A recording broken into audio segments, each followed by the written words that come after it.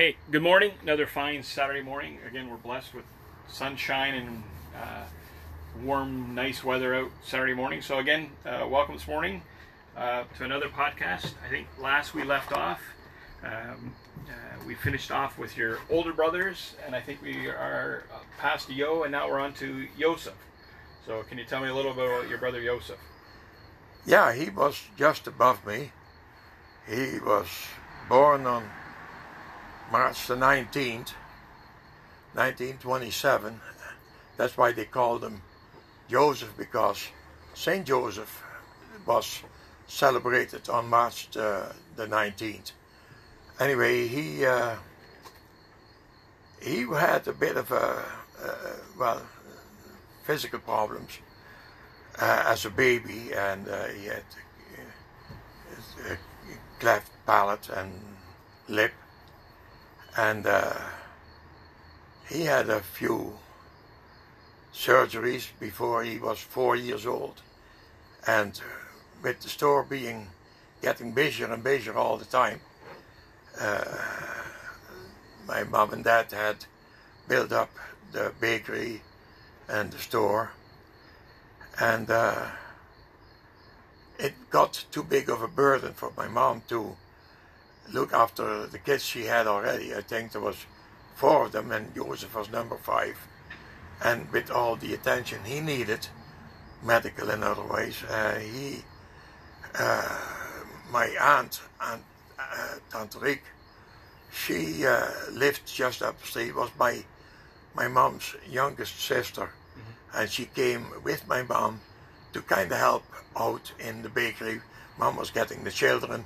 There was somebody to help out in the household. And then she met my uncle, and they got married, and they lived about 100 yards up the street from us, not even that much maybe. And they then couldn't have any children. So then Tante Riek said, "Why, we don't have any kids. The burden is so big for you." She said to my mom, "Why don't I take Joseph and we'll raise him at home?" My husband, Oma Fons and Tante Riek together, which they decided to do, and that made it a lot easier on my mom. But as things were going at the time, it didn't take long, and there was another pregnancy and another child, and there is Fons. And Fons died the day he was born at night, and in the daytime he got baptized, and at the same time they gave him a name. If he had born dead, that would be the end of it. But because he was alive when he was born, when you get baptized, you get a name. Yeah. So that's why they call him Fons. Was he named after someone? After my uncle, Oma Fons. Right, so your uncle that was looking after your brother. And that was, yeah. They didn't know that beforehand, but that is how it worked out eventually. And then Fons also had medical problems, and that is why he died that same day. And from what I understood later, is that it was very fortunate he did die, because he was in worse shape. And it is very hard on a mother to have a child like that, and especially 2 in a row. So when I came along a couple of years later again, more or less, and Mom, first thing they do is check everything out, and how's the eyes and nose. Yeah, everything is there. 5 fingers on every hand, 5 toes on every foot. He's good. Oh no, we got it made. Little did they know. Of course not. They couldn't know what they were in for. But anyway, there I was, and I think I may have gotten spoiled a bit because Mom was so excited. You see, I can have healthy children. It was a big thing. you need to get healthy children. And well, he's healthy as can be, and on it went. And as I went, and gosh, he's so different than the others, and he's full of zip and vigor, and so both mom and dad were very happy that yes. So I was growing up, and then the gatekeeper kept Theo, but born after me, and he was fine. So there was a couple of bad ones, but okay, they were not bad, but I mean needy ones, Yeah. and then 2 good ones again. So we kind of, well, you grow up with the circumstances that you're in, and Joseph having gone to my aunt Rig. Just, I'm trying to. How much age gap was it between Joseph and you? Because I know Well, Franz was in there. let me see, 27. There is 4. There is 4.5. 4.5 years. Between 4.5 and 5 years. Okay. And see, that between Joseph and me It was Franz. Fons. Yeah. And he was in, but I don't know the date of Fons No. because they never talked about it, except I got the information he lived one day and died. Right. So there's about 4.5 years between you and Yeah. Joseph, and Joseph is living with your aunt and uncle Yeah, just up the street. Okay. and so they could give me more attention as if I needed that.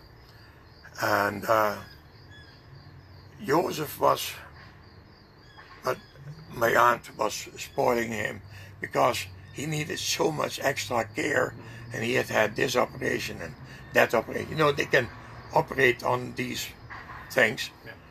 and which they did.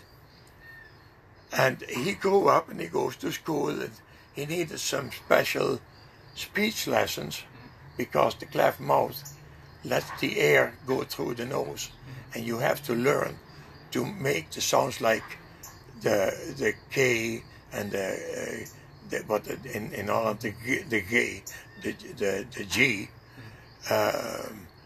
They have to learn that. There was a teacher in the village, maybe 15 clicks away from ours, and Joseph would go there on his bike, and he gets a couple of hours of lessons every week, and he has to learn that, but it is kind of hands-on, and this teacher, he was fantastic in that respect. He was, well, he had that talent, and Joseph, you could tell that, of course, he had a speech problem, but not to the point that it impeded him of doing whatever he wanted to do.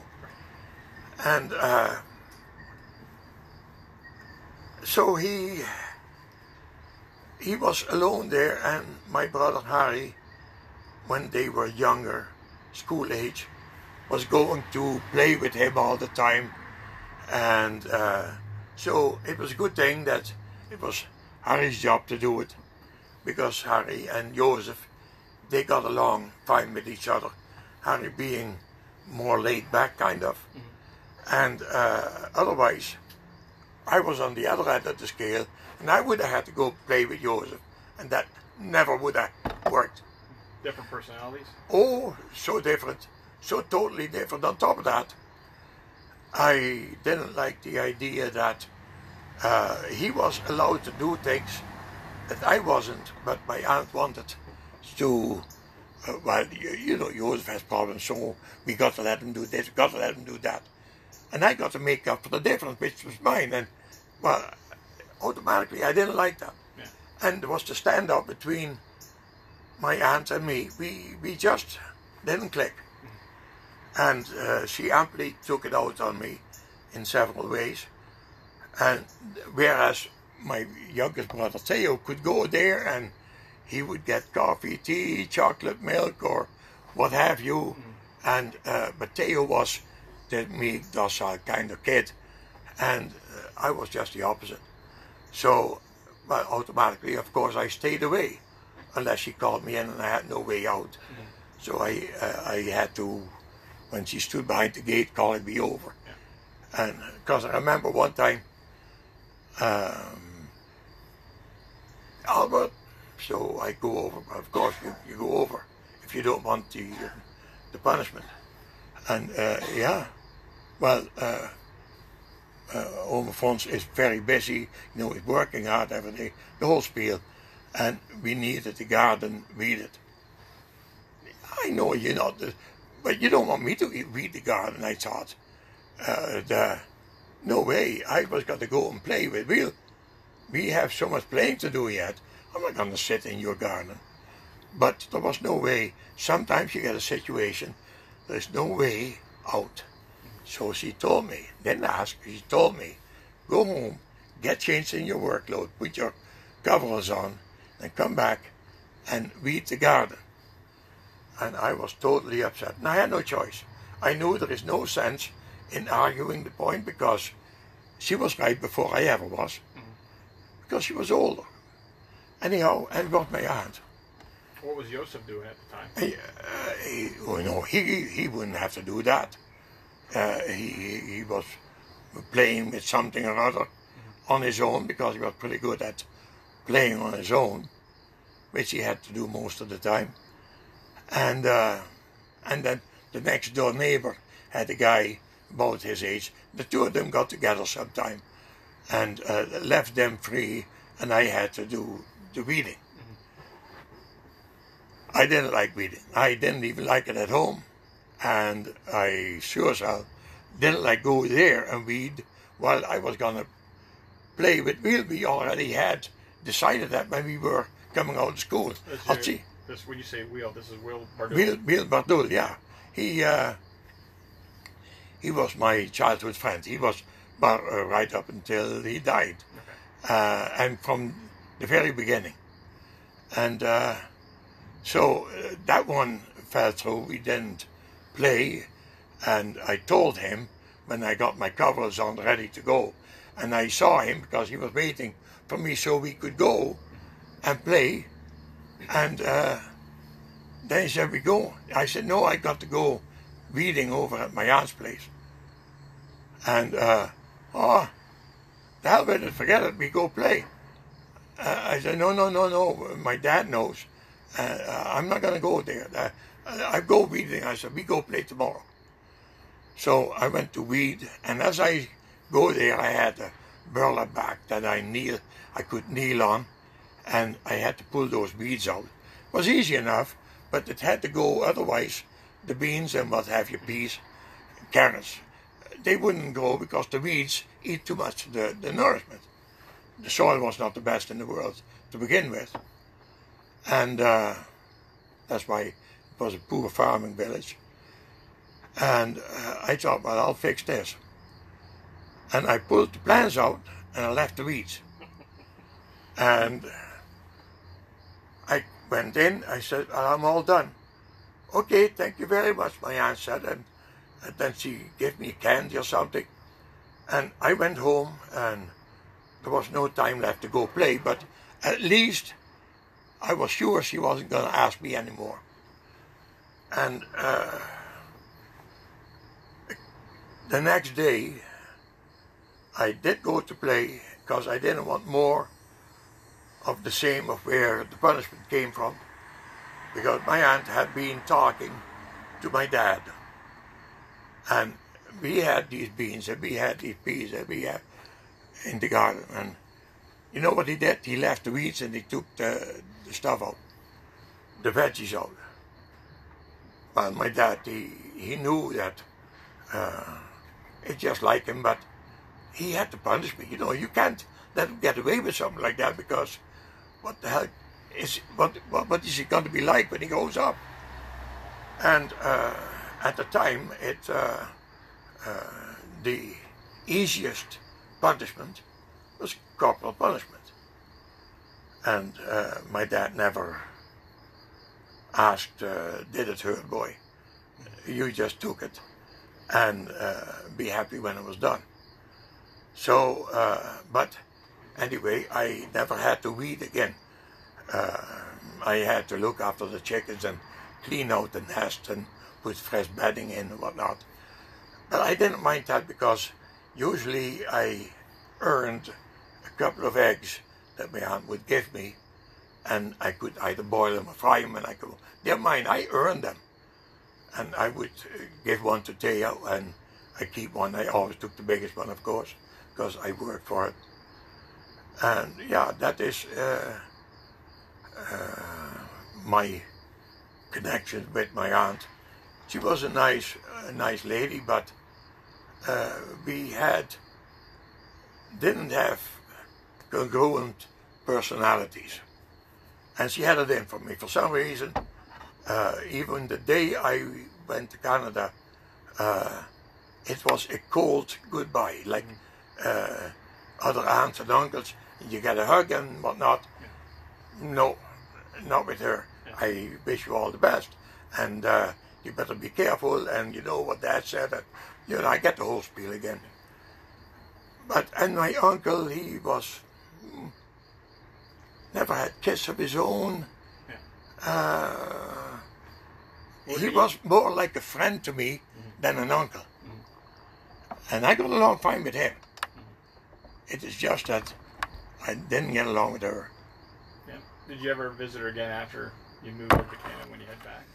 When I went back the first time, that was in 78. And they both were dead. So I never saw them after that. The same as with several other aunts and uncles. In fact, they all died except one, and that was Oma Gratis. And when I went in 78, my brother Harry said, because Jo was dead too, and Jozef lived in Nijmegen, so Harry, he said, do you know that we have only one uncle left? No aunts, no uncles, only one. Oma Gratis. I said, holy mackerel, tough old bird. And yeah, he's okay, Harry said, he's okay. I said, for sure. And he said, you want to go and see him? I said, but he lives near the Hague in Voorburg. Well, that doesn't matter, we'll drive up there. So we drove up there, and that is when I saw Oma Gratis the second or the third time in my life. And that was the last time I saw him.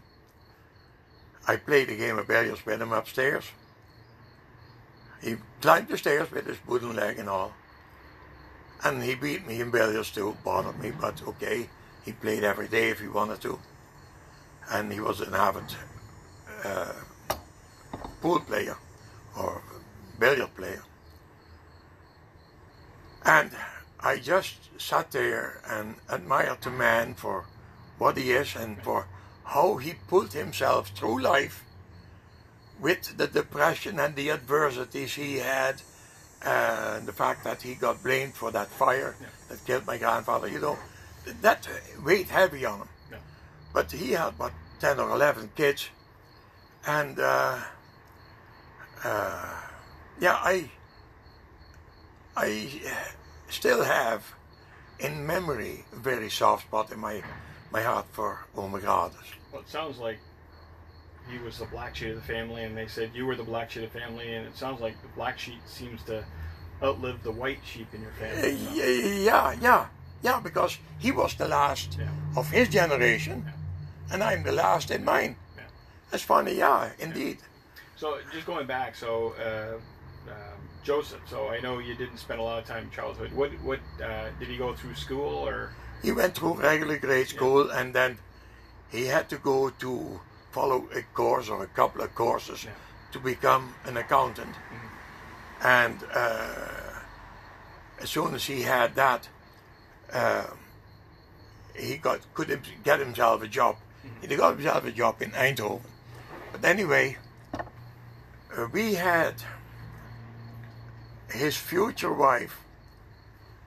We had a girl working at our place, and she was going to get married because she was helping Annie in the household.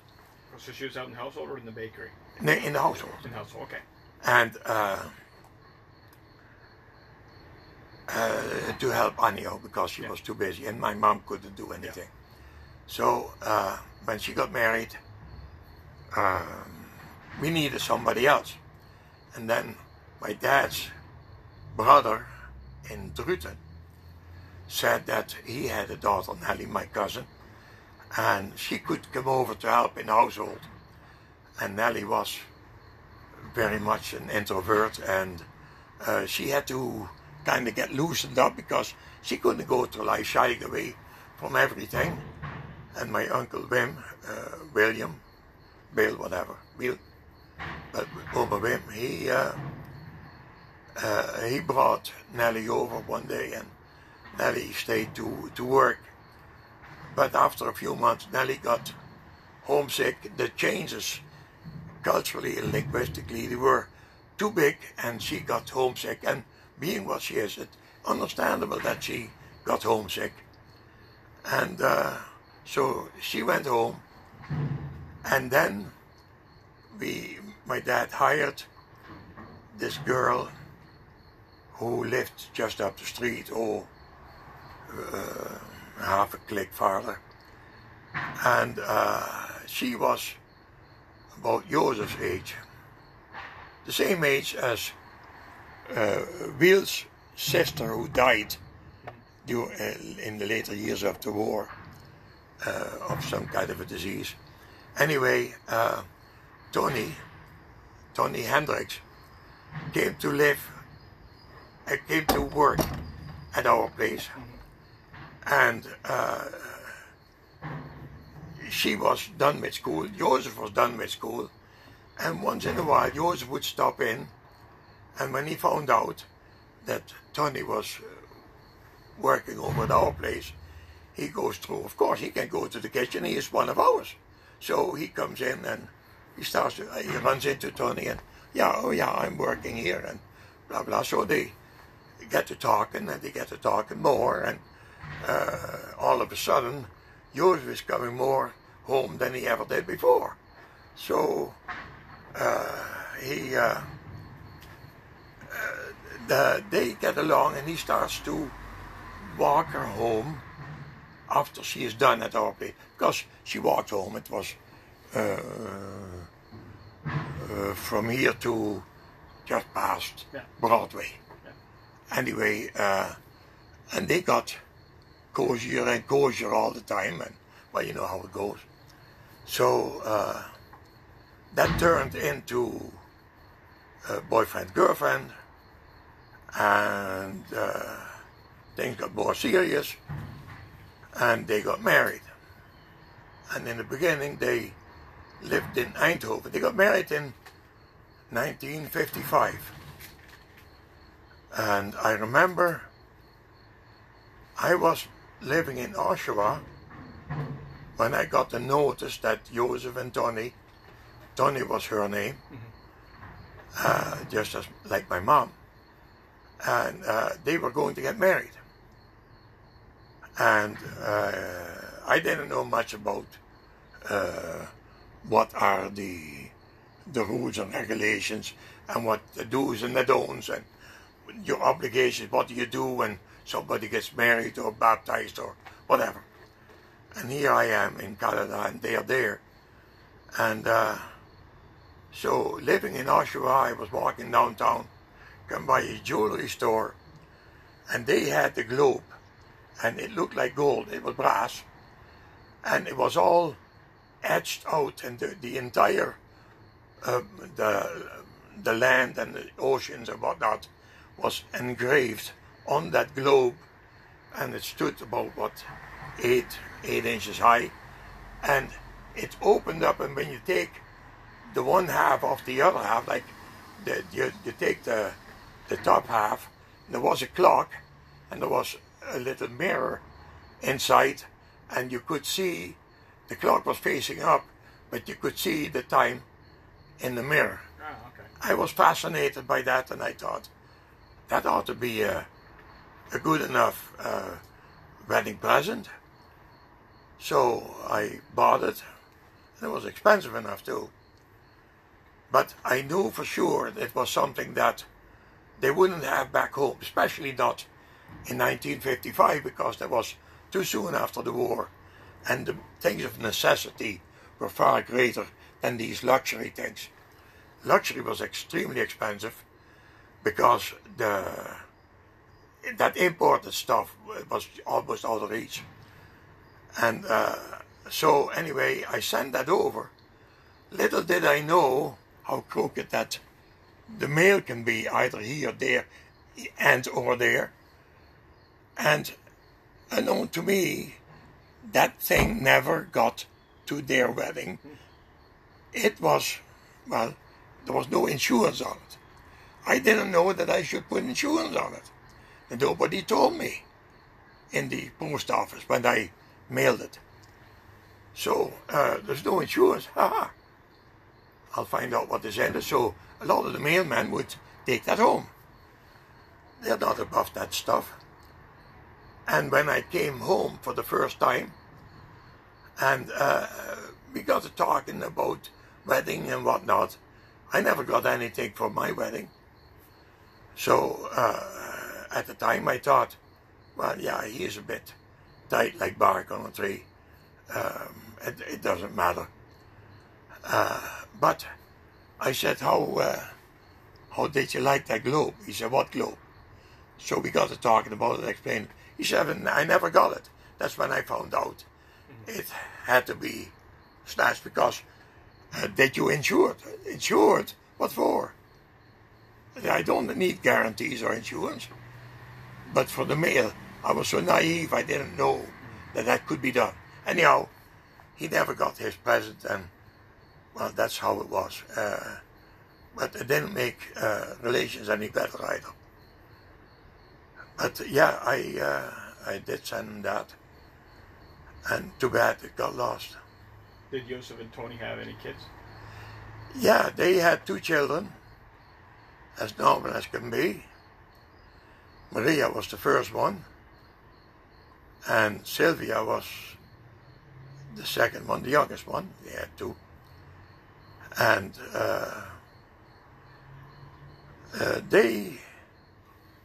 when I met them in '78, they each had boyfriends, and they were going, and the older Maria was going out with this guy, and he was going to med school. And I don't know what the guy did that, his name was Peter, that Sylvia was going out with. But that didn't last long. They broke off, and then Sylvia met this man. He was an older guy, and he turned out to be very jealous and possessive and whatnot. She had a hard time breaking up with him. Anyhow, then she met her husband, Marius, and she married him, and they had a son between them, but Marius hadn't been married, and he had 2 girls from his previous marriage. But Marius and Sylvia had a son together, Joost, and he was about 3 or 4 when I went to visit him, and on a later visit, not at that time, of course. And Marius took over his dad's business.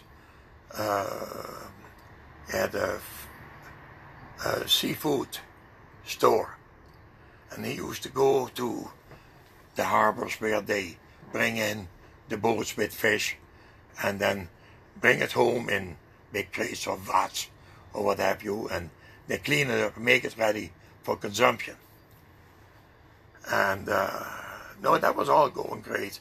The girls were well set, and Maria got married to that doctor, and Maria, they had 3, 4, 5 kids anyway. I don't know offhand exactly, but if I think on them, if I can count them up. But anyway, yeah, that is how. And then Joseph, when he retired. What did he do for a living? The bookkeeping? He went from Eindhoven when he got his final paper, his final diploma. He could apply for the job in Nijmegen, and he would sooner live in Nijmegen than in Eindhoven. I was working in Eindhoven when my mom died, and he was in Eindhoven at the time too, but he wasn't married then. But he was living there working for that bookkeeping outfit. And he moved to Nijmegen, bought a house there, and, well, as it usually goes, raised the kids. And then when Joseph died in 2012, he would have been about 85. Yeah. And then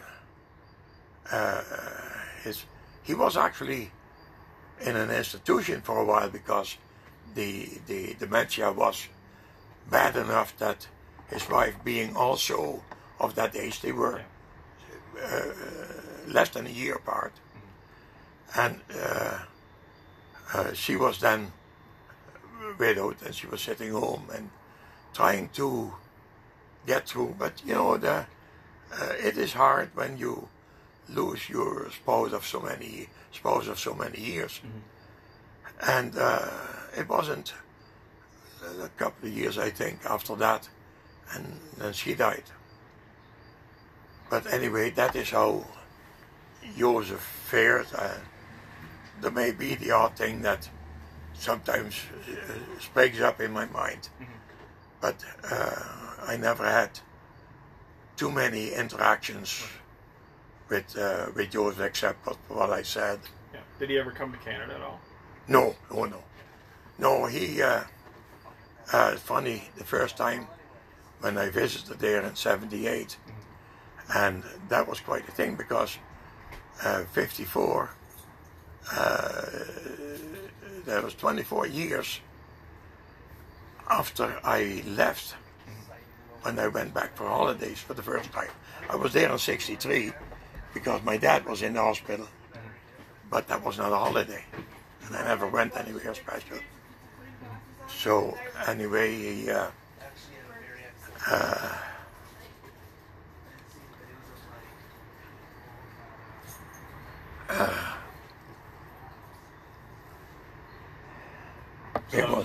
So you visited them, he never came to Canada? No, because... So unlike Harry, he wasn't interested in coming to Canada. Oh, Harry? Well, Harry came to Canada. I think Yo came to Canada, but... Yo would have if he had not died. Yeah, Yo would have, but not... He would have probably come and stayed. Yeah. Harry was feeling very bad that he never had the guts to come when I did, because he loved this country. He was totally in love with Canada, but what could he do at that stage? Yeah. You know, you don't go and immigrate when you're retired. Yeah. So Joseph, when I went in '78, as I was saying, and then my sister Annie and Harry and Theo, my brothers, they got together and they gave me a dinner in a restaurant, and because it was the first time I went for holidays, and it was something special, and it was a terrific evening. And so I casually said to Harry, "Where's Joseph?" Well, he says, "Since you asked me, Annie and Theo and I, we got together and we should give Albert a dinner. And we picked out a restaurant in Uden. And the restaurant in Uden was kind of a fancy place, and it was, at the time, I don't know if it still exists or what it is called today, but at the time it was called Le Cochon, the pig, in French. Restaurants said usually that was the fad, you got to have a French name. Yeah. And it was a terrific dinner, but they decided that they split the bill 4 ways. Harry, Theo, Joseph and Annie. Joseph said, "I'm not going to pay for that." He said, "No, I'm not coming." So he didn't, he was a bit of a cheapskate. Anyway, he didn't come, and we had our dinner and we had a great time, and I will never forget the occasion because I immensely enjoyed the ambiance in that restaurant was terrific. and the conversation we had, and the remembrance, you go through, you remember that, and Theo and I, we sat there laughing, tears coming down, and then Harry, he was the older, like the parent kind of thing, and yeah, I remember that, and then he would pipe up, and remember when Dad, oh yeah, he always had to remind us of when Dad got into the picture, because it was always a bad omen. So, yeah, that was our dinner in '78. And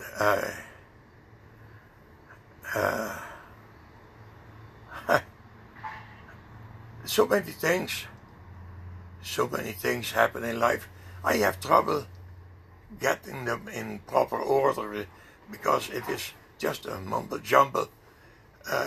I can go lie down and something that I may never have thought of for years and years, or ever since I left. And all of a sudden it pops into my mind, and then I either lie there laughing like crazy, or feeling very sad to the point of feeling tears welling up, depending on the emotion.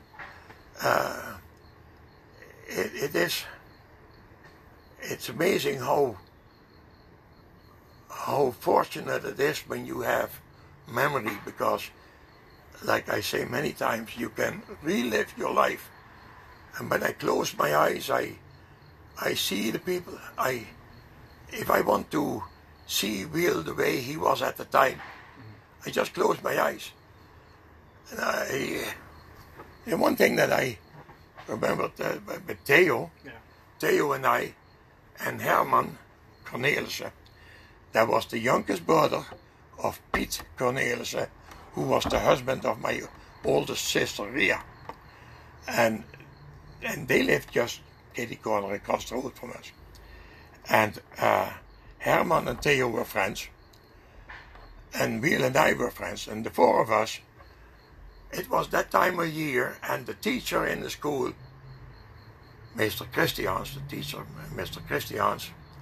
terrific teacher, and fantastic in history, especially local history. And he could tell you stories, and we were there way back in time. He could dress it up in such a way that in your mind you could picture what it must have looked like. It was terrific. I loved his classes. Anyway, he had said that from birch sap from a birch tree, you can make wine. And you take a bottle, wash it out, and you climb in the birch tree or reach a branch that is thin enough that can go into the neck of the bottle. Put a piece of binder's twine on it, and then tie it to the branch. The weight of the bottle will hang it down so that the sap, and in the spring the sap runs, that was in the spring, and it goes into the bottle, and then the next day or 2 days later you can go and you take the bottle off the tree, and then you can ferment it, and you got to put sugar in. So the whole spiel of how you make wine out of that sap, and then you have birch wine. The same as we make other wines. The hands-on kind of teaching he did. Well, we were fascinated by that, so we got to talk, and then maybe we should try that. And down the road, it was a dirt road coming to where the four roads came together, where we lived, and down the dirt road there was a farmer, and in his field, at the edge of his field, there was a great big birch tree. And of course 2 and 2 is 4. We go home and we each get a bottle, and we got a bottle because they had a cafe, so they had bottles. We had bottles because we had a store. So Herman and Theo got the bottle at home, at our place, and so did I. We got some binder's twine, we had all kinds of it. And we go up to that tree and we cut the branch off, and we put the bottle on and we tie it up, and here is 4 bottles hanging on that tree. And here we are praying for the sap to run so we can make our wine. And we go back the next day, yeah. And one has this much, the other one has that much. And Herman had almost half a bottle. And, well, I hope it's not going to run over. Oh no, it'll be good, but I'm coming back tomorrow, because tomorrow bottle is probably full. So the next day we come back, and we had these clear bottles so we could see what was happening inside. And you had a choice, brown or green or clear. And we take our individual bottles off, and then Herman had more than we did. And we go home, and what does it taste like?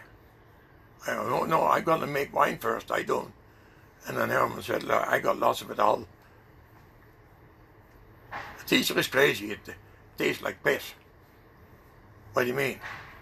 Well, it sure does. And so we looked at the difference, and then we noticed that his birch sap was a little bit yellower than ours, even though it came off the same tree. The oldest son of the farmer had noticed those bottles on that tree, and he drank Herman's bottle, which was the easiest to reach, took it off, drank all the sap, had to pee, put it in the bottle, and had to pee again, put it in the bottle, and put it on the tree. So that's why he had more than we did. Anyhow, yeah, that was our birch wine experience. And it did taste good once it was fermented.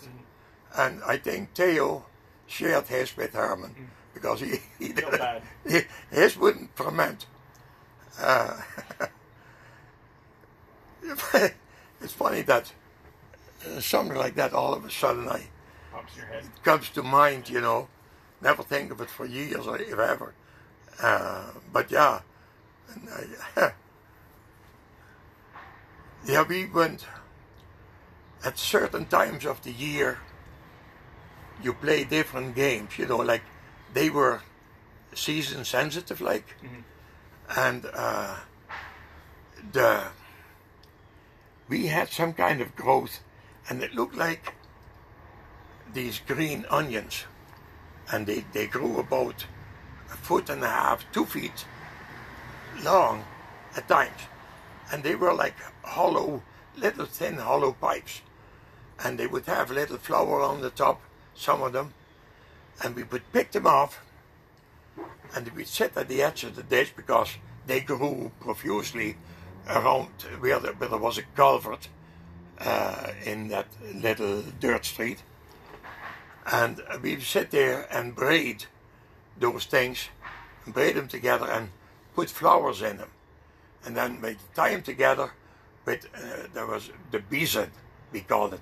I don't know what a bees is in English, but anyway, that is what we call it, beeson, the plural. And we would braid that together, and of course you have a girl that you like better. And we all had, but of course we would never admit that we had, there was a girl that you really liked, because at that age, you would never admit that you really could like a girl. Yeah, just to clarify, when you say we, who? You and... There was Wheel? Wheel and I. Yeah. And so we would braid that, and then we give it to the girls, and they were happy because they got this crown that they put on the head with these flowers coming out. And sometimes if you didn't find enough flowers that were on the end of the bees, then we would take clover flowers and weave that in somehow, so you still have flowers all the way around, because otherwise you can't give just a green braided circle to the girl. That is that how much you care about me? So you had to dress it up, and Sometimes they came out beautiful. It was a bit artistic, really. We learned to braid at the same time. Yeah, that was... Who was a better braider, you or Wheel? I don't know. Yeah. I don't want to say... Wheel, he was quite talented. He was quite inventive too. Well, I guess in our own ways we had our own kind of specialties, which is a nice thing really, because I could learn things from him and do things and he would show me, and vice versa. Yeah. So, no, we were a perfect match in that respect and many others. So the wreaths you're making, or the crowns you're making, were really kind of lures for girls. So, well, which one caught the biggest fish, I guess, is the well, that depends. See, that reminds me of this guy. He was older, and he was old enough to have been married and have kids, but he was single. And just our side of where he lived, there was this guy, and they come out of the church on a Sunday. And by then, this older guy got himself a girlfriend.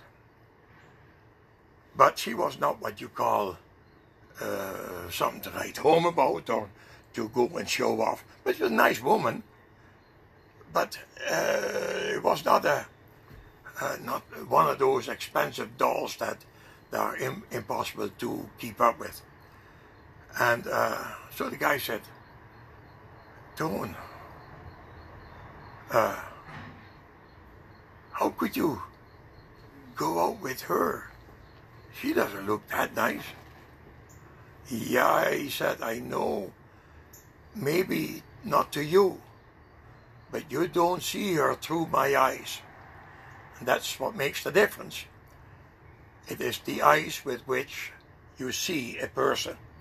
So the girl that Will ended up giving the crown to was maybe different than the one. Sure, they were different, but who was better or worse? I always thought that I got the best one. Yeah. Otherwise we would have ended up fighting for it. Yeah. But we never fought over it. When it comes to girls, we were very easygoing. We were our friends for. Yeah. In fact, that is fast forward to a point in time. Will brought that up one time when he phoned me in the middle of the night from Australia. Yeah. And he said, "Have you got any 2x4s?" Because his cousin from Whitby was visiting in Australia, and his Will's brother lived in New Zealand, so he was visiting there too at the same time. And so Harry from Whitby was telling Will all about Whitby and life here. And, "Oh yeah, sure, I know Albert, I remember. We're best friends." So anyhow, he phoned, and it was around noon at their place, but it was midnight for me. Mm-hmm. And we had the phone beside the bed there in Whitby. We had to pick up the phone. I thought, what the hell, somebody must be in an emergency. And then I hear the voice, "Hi." And then he says, "Do you have any 2x4s? I thought, from the demolition. There was in demolition at the time. And I said, "Who in the hell wants 2x4s in the middle of the night?" I said, "You're drunk, why don't you call tomorrow?" I couldn't care less if he bought. "Who are you anyway?" "Will." I said, "What? Will what? You don't remember Will? Will van Helm?" I said, my body, I said, "I don't believe you." I said, "Will went to Australia." "Yeah, that's where I am," he said. I said, "I don't believe you." He says, "Remember, I had a girlfriend once, and she was a nice girl, but during the week I met this girl and I wanted to go and see her. She was nice looking. She was or the picture over the girl he was going with. And I just want to go and as he put it, try it out. Yeah. That's how he put it. And he said, but my girlfriend, I got to go on Sunday, and on Sunday I got to go and see my girlfriend. And she'll be upset if I don't come. But I can't come because I got to go to see the other girl. Would you do me a favor? I said, well, tell me. He says, can you go out with her? I didn't have a girlfriend at the time. And so she's busy, and then the next Sunday, if I don't like the one that I went to, I take her back, otherwise you can keep her if you want. I said, well, damn it, you are real, because I don't know if anybody ever knew, but that was real. Anyway, I did go out with her on that Sunday, and we came back disappointed, and he took her back, and so he went his way and I went mine, and we were happy. Yeah. But yeah, that was the same wheel, and it's amazing. He was a watchmaker, and he was working for this clockmaker guy in St. Hubert. It was a town a little bit over. And they had watches, and well, there comes a time when you got to let go of a watch. It had its days. So there is some watches that go out, and Bill goes through there and picks them out, and he's got puts a new bracelet on, like gets it to work. I said, Bill, one night I said, Bill, I don't have a wristwatch. Do you sell any used ones? They're always cheaper. Yeah, he says, I'll look for it. And the next day he calls me over and he said, yeah, I got one here.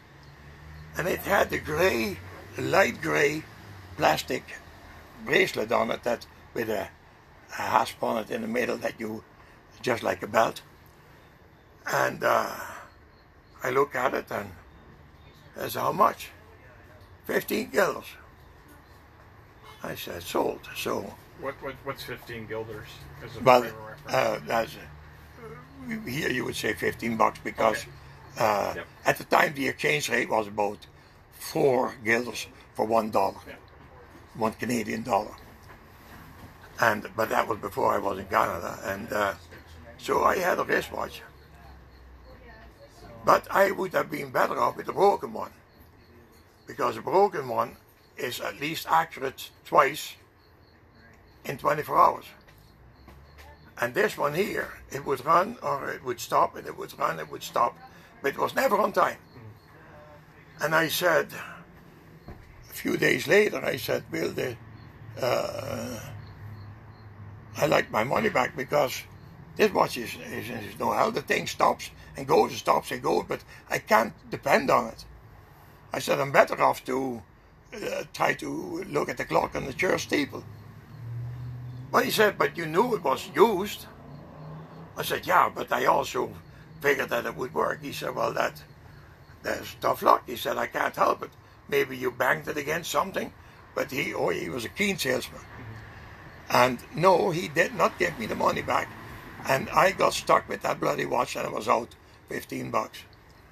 But I never held it against him, because I should have been smarter. I should never have believed him. I knew him better than, because he was always listening to the farmers when they come after Mass on Sunday in the cafe, and they were bargaining back and forth, selling pigs and calves and cows and what have you. And Bill heard that.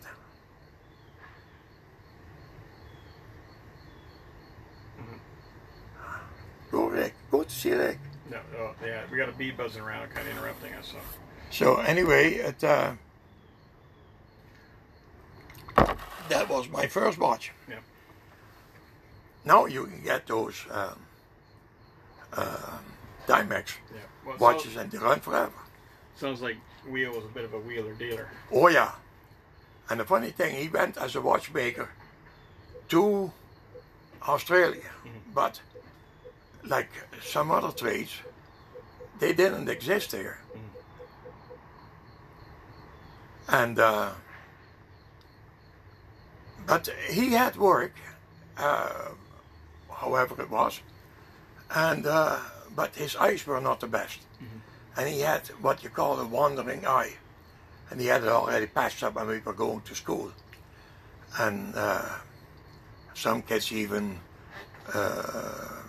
joked about it, mocked him, and. Well, it sounded like you had it when it come to girls too, from the story. Well, Will had a keen eye in that respect, and what a man he was. Anyway, he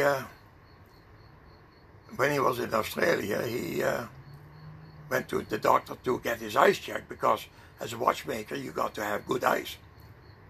So anyway, he went there one time, and the doctor told him, "I'm sorry, but I think you're going to have to look for other work, because if you keep on doing watch work, your eyes are not going to hold up and you're going to lose out." So, and his brother-in-law was in Australia, and he was working for a contractor.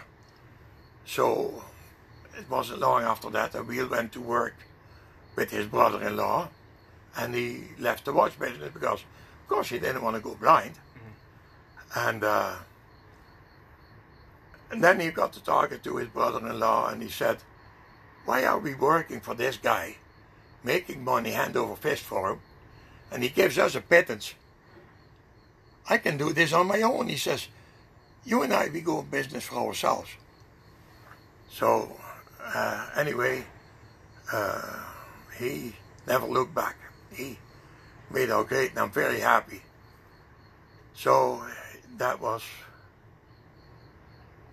Will. Now I'm in touch with his youngest son, and he reminds me so much of his dad, so much. It is such a joy. But anyway, yeah, so that was Joseph, and I covered Theo.